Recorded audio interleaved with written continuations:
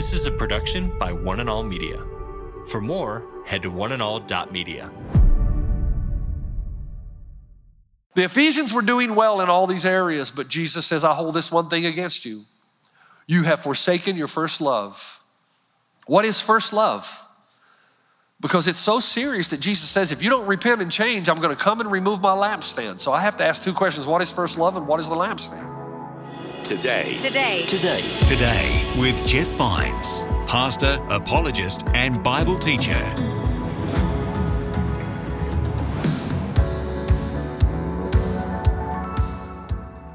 Welcome back to a new series of messages on Today with Jeff Vines. Today, Pastor Jeff finishes a message that we started last time called My First Love. He's partway through this message, so if you need to head back and check out part 1, you can find it wherever you listen to your podcasts. This is part of a series about checking our hearts. It's kind of a spiritual heart check. Here's Pastor Jeff picking up in Revelation chapter 2.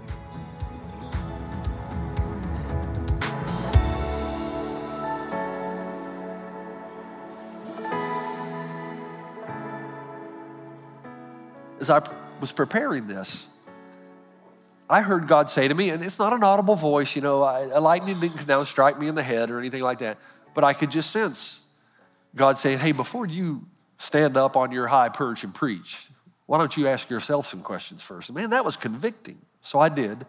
These questions are for me. And I want you to ask, would God ask you these questions? And the first question I felt myself asking is, what incense am I burning? Abstain from every form, the appearance of evil, that requires a real commitment. And that was the church at Ephesus. They refused to do anything that even gave the appearance of evil. But I looked at my life.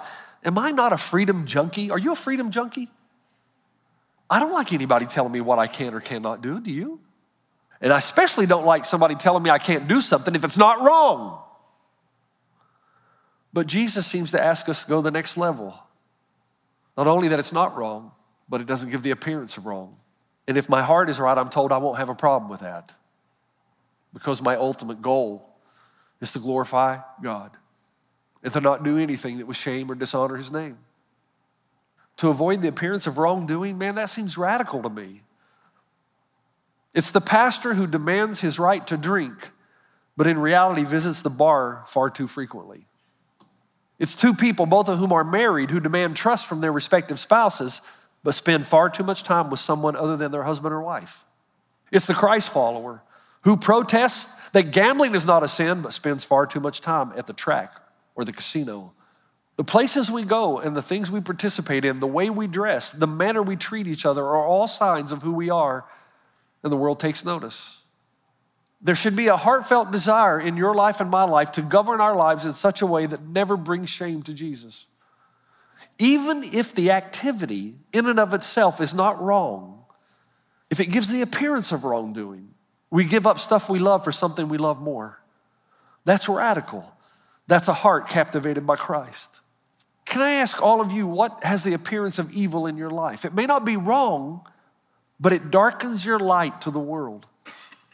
And why do we American Christians, I'm in this, not why you, why us, why do we struggle with frequenting places that clearly dishonor God and his Christ?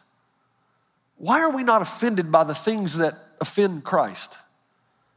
Why, when we see the name of Jesus dishonored, have we become so desensitized that we're not even violated? And we join in, maybe we don't say anything on the outside, but inside we're joining in with everybody else. The places and settings where immorality runs rampant and where evil is called good and good is called evil. Why are we not so offended and shamed by that we flee it? Pastor Jeff, I know the argument. I've given it. Pastor Jeff, Jesus ate with the sinners. Yes, so that people far from God could come near. Is that your mission? Good for you. Is that why you go? To help people far from God come near? Great, good. I dare say that most of us, his name doesn't even come up. And remember two things. Jesus went up to pray. Jesus went up to pray. Jesus went up to pray all through the scripture, which means he possessed the necessary discipline in his life so that he would not be tainted by the world. Do you? Jesus lived in a world while remaining distinct from it. Yeah, he ate with Zacchaeus, but he never helped him collect taxes. He dined with a prostitute, but he never prostituted himself. He didn't separate nor assimilate, but he permeated everywhere he went with the hope and purity of the gospel. Is that your intention when you go to these places? Good, great. What am I honoring in my life that is not honoring to God? The second question I had to ask myself is, what statue or sign am I bowing down to? What am I honoring in my life that, listen now, this is important. What am I honoring in my life that perpetuates the offense toward the God I love? What sign, symbol, statue, entity am I honoring, not because I believe in it or that which it propagates, but simply because I believe I can't live without it or I would pay a huge price? Now, I'm going on a direction here that I don't usually go, so I want you to listen very carefully all the way to the end or you'll misunderstand me. In our culture, there are companies and owners that refuse to allow social and political pressure to press them into submission to ungodly practices. And I try to read about these companies. Let me give you a list of some companies that just refuse to compromise. Forever 21, I don't shop there a lot. Hobby Lobby, Tyson's Foods, Trader Joe's, Chick-fil-A, Wendy's, In-N-Out, Subway, Dunkin' Donuts, Krispy Kreme, Alaskan Airlines, Marathon Gas, Marriott, Bass Pro, and there are many more. But alternatively, there are companies that seem absolutely bent on destroying Judeo-Christian values and censoring anything or any word that honors Jesus. And those companies are Coca-Cola and Pepsi and General Motors and Target and Kmart and Nike and Starbucks. These companies are overtly anti-Christian. There's no neutrality here, folks. They're bent on the destruction of Judeo-Christian values and Christianity itself. You know, I find it interesting that Paul told Timothy in 1 Timothy 2:1-2, I urge you then, first of all, that petitions, prayers, intercession, and thanksgiving be made for all people, for kings and all those in authority, that we may live peaceful and quiet lives in all godliness and holiness. I never see the Ephesians loudly protesting. I don't see them grabbing signs and picketing. I just don't. But I do see them quietly refusing to honor in any way or to bow down to any false idols or godless entities. People say to me sometimes, why doesn't our church boycott? Because that's not what we do. My job is to preach Jesus and Him crucified. I don't want to start majoring in the minors. I'm not a political movement. You're not either. Our kingdom is from another place, and we eagerly await a Savior from there. But quietly, individually as Christ followers, we're all called to a certain level, aren't we? To not honor things that dishonor Christ. And we dare not become legalistic in this because the false idols and false gods are not as clear as they once were. However, when they are clear, and sometimes they are, shall we as Christians not use our purchasing power to shut down organizations that aggressively require employees to censor language that honors God and His Christ or dishonors them?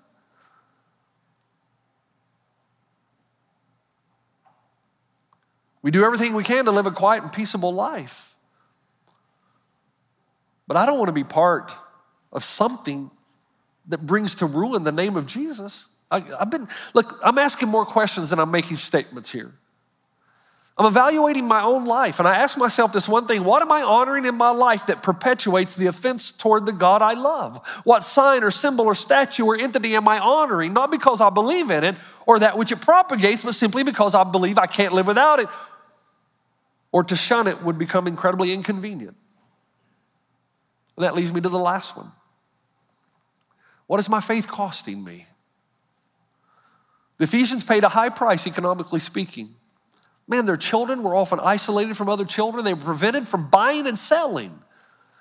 That whole thing about the mark of the beast, you don't have to wait for it. It's already been here. It was in the first century already. They could not buy and sell because they had the mark of the Spirit on them. They were more often than not the scapegoats of anything and everything that went wrong in Ephesus. If there was an earthquake, a flood, or economic hardship, then the emperors blamed the Christians because they were atheists. They didn't worship the gods. All they had to do, I keep thinking about this, when I think about the mass murder, death, persecution, all they had to do was burn the incense. Just burn it, hold it up, fake it. No. They didn't want the appearance, even the appearance of evil. And I need to ask you, and I ask myself, do I have non-negotiables in my life? Do I have any? Because with the advancement of secularization in the West, past Christian non-negotiables have faded away. And we've gone too far. For instance, those of you who are my age and those of you who are younger, you're not going to believe this, but there was a time when we all Christians burned our records. Now, you don't know what a record is. A record is a round vinyl thing, and you put this down a record player, and a needle went down and it played the sounds. And in the 70s, we were told it was all from the devil. So we went out and burned very valuable, like the Eagles' greatest hits, all of it. We burned it. Of course, Spotify came along and we resurrected it. The point I'm making is we moved from that to now we have no filters. No, none. It doesn't matter what the words say, the artist says, what he stands for, what she, doesn't matter to us. We've moved from craziness to burning everything to craziness on the other side to where we have no filters because we don't want to pay a price. We don't want to be inconvenienced. When I was growing up, you would not shop from stores that were open on Sunday.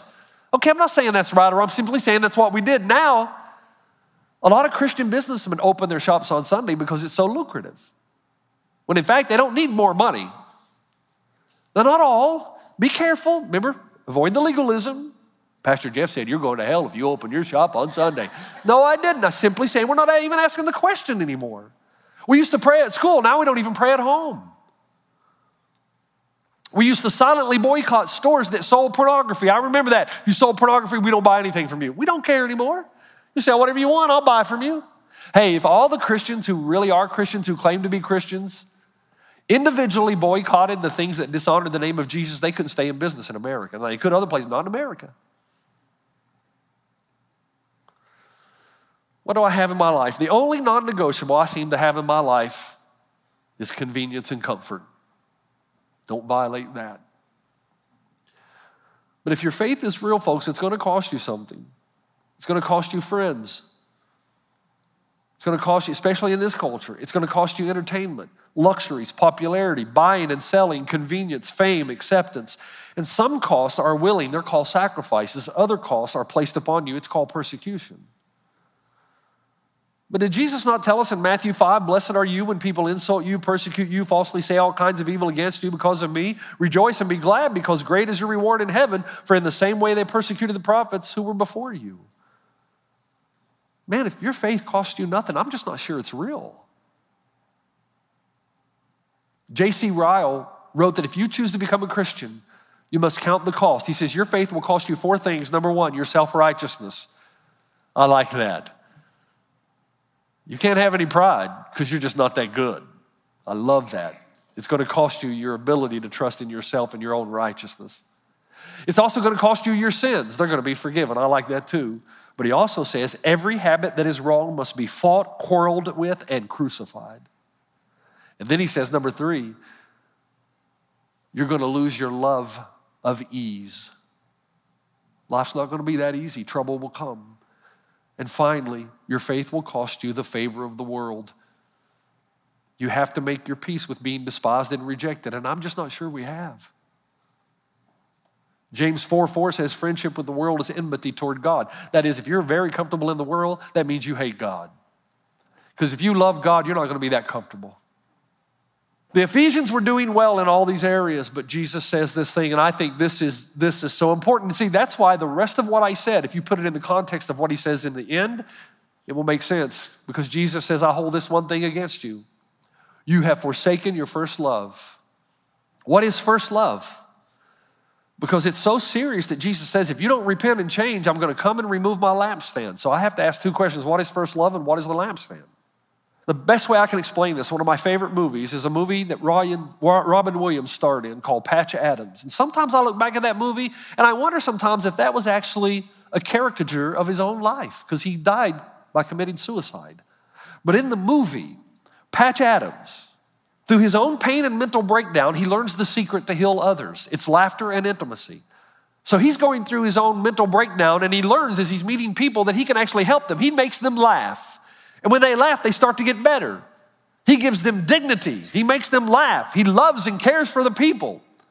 So he goes to his therapist, the guy that's trying to help him. And his therapist is aloof, legalistic, a by-the-book physician who considers himself above his patients. He does everything medically correct, but does nothing to actually help his patients. And Patch goes to him, Robin Williams, goes to him and says, I'm leaving the hospital. I'm ready to be on my own. I want to help others. I want to help people. I want to learn about people. I really want to get to know them and help them with their troubles. And the therapist replies, well, that's what I do. And Patch goes, yeah, but you suck at it. I love that line. I love that line. You don't even look at people when they're talking to you. I want to listen. I want to be really good at this. That is one of the best modern day examples I can give you of what Jesus is saying. He's saying this, hey, Ephesian Christians, here's your checklist. You know right doctrine. You're theologically correct. You identify false teachers. You stand against idolatry. You shun sexual immorality. You refuse to compromise. You do not tolerate wickedness. You expose false prophets. You persevere under extreme circumstances. You endure financial persecution. But there's one thing I have against you, and it's a big thing. And if you don't rectify it, I'm going to remove your lampstand. What is it? You have a loveless labor. You don't do what you do because you love me. You do what you do because you love you. Now stay with me. This is always a risk of a Christ follower because we all want significance. Every single one of us, no matter what we say, we want to be known. We want to be accepted by society. You might even say we want to be unique. We want to stand out. And the more Christians become distinct, the more they will stand out and the more unique they will become. And that's great on one side because they'll become salt and light. However, this uniqueness can become a false god as powerful as the emperors and the goddesses. It's when your identity shifts from Jesus to your self-righteousness. Look at me go. I am a good Christian. You bunch of heathens, right? Folks, I got to tell you something. The spiritual achievements of Ephesus were famous among the churches. And Jesus says to them, I know you're good. I know your reputation. I got that. But I know your heart because I have eyes of fire. And you don't do these things because you love me or love others. You do these things to increase your reputation, to satisfy your passion for self-righteousness. Imagine me coming home and Robin's not there and I clean the house. Okay, this is a fantasy. So I clean everything. I mean, I've cleaned the entire house. Robin comes home and she sees everything. She goes, wow, why did you do this? And I say to her, because I'm dedicated to the institution of marriage. No, she wants to hear what? Because I love you. Because I love you. You say, Jeff, how do you know this? Because something was happening in Ephesus that we learned in other historical data. And that is the Ephesians had massive opportunities to express love and compassion to the city. And they weren't. They did all the right things. Poverty ran rampant, just like any city of affluence. You always got the poor section of town. And it wasn't only the Christians. And status was everything. And if you did not have it, you struggled to the point of starvation. Infants and children were being thrown out onto the town dump, abandoned because they had deformity of some kind, and the Christians weren't rescuing them. They're just leaving them there. They rescued them when they first came to Christ because they first loved Jesus. And when you love Jesus, the automatic result is you're going to love people.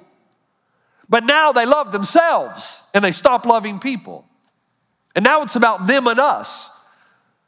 Because self-righteousness never leads to compassion. It leads to isolation, separation from those who need us most. That's how you know it's self-righteousness. Godly righteousness. Hey, do you remember what Jesus said when they asked him, what is the greatest command? What did he say? Come on, you know it. I don't even have to read it. Love God with all your heart, soul, mind, and strength, and love your neighbor as yourself. And he said the second is likened to the first. In the Greek, that means they're inextricably tied together. In other words, you don't do one without the other. If you love God, you're going to love people. If you love people, it's because you love God. Man's search for meaning is a powerful elixir. And once he finds it, he's addicted to it. And if you're not careful, religion can have the same effect. You can begin to believe that your goodness sets you apart and earns you the right to be loved, adored, and respected.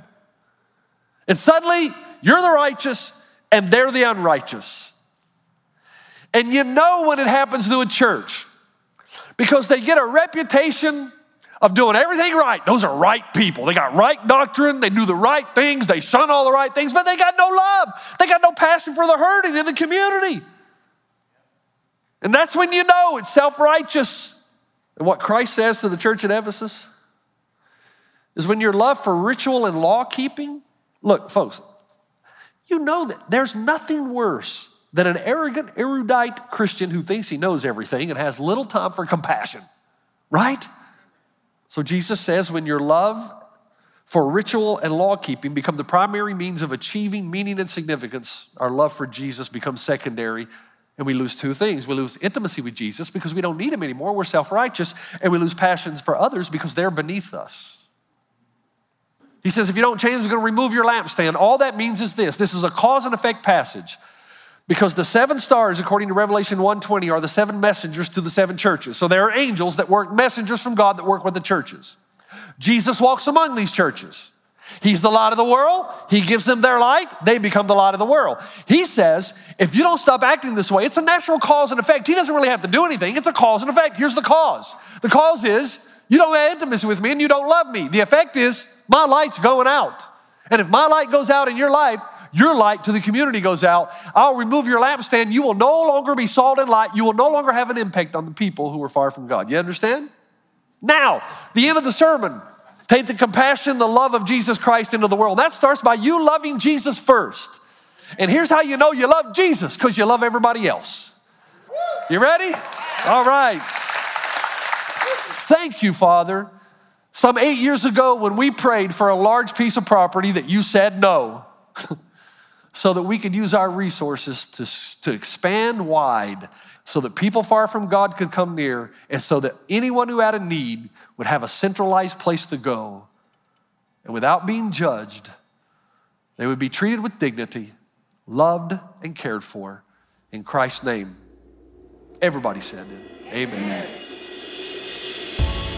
You've been listening to Today with Jeff Vines. Thanks for joining us. Next time, we'll bring you a new message from Pastor Jeff. And so now we come to this city called Pergamum. And Pergamum is going to teach us so much because, first of all, when you talk about Pergamum, you're talking about the Washington, D.C. of Asia Minor. So this is the capital. This is where policy is determined. And the provincial governor in Pergamum had what was known as the right of the sword. He determined who lived and who died. Now you can understand that's why Jesus starts his letter to the Pergamites with verse 1. He says to the angel of the church of Pergamum, right, these are the words of him who has sharp double-edged sword. So right out of the gate, he says, no, I make policy. You can listen to more messages like this. Just search for Today with Jeff Vines wherever you listen to podcasts. You make me wanna dance and sing with every single breath I breathe. I will bring this offering. You are my wonder, you with the wonder. Today with Jeff Vines. This is a production by One and All Media. For more, head to oneandall.media.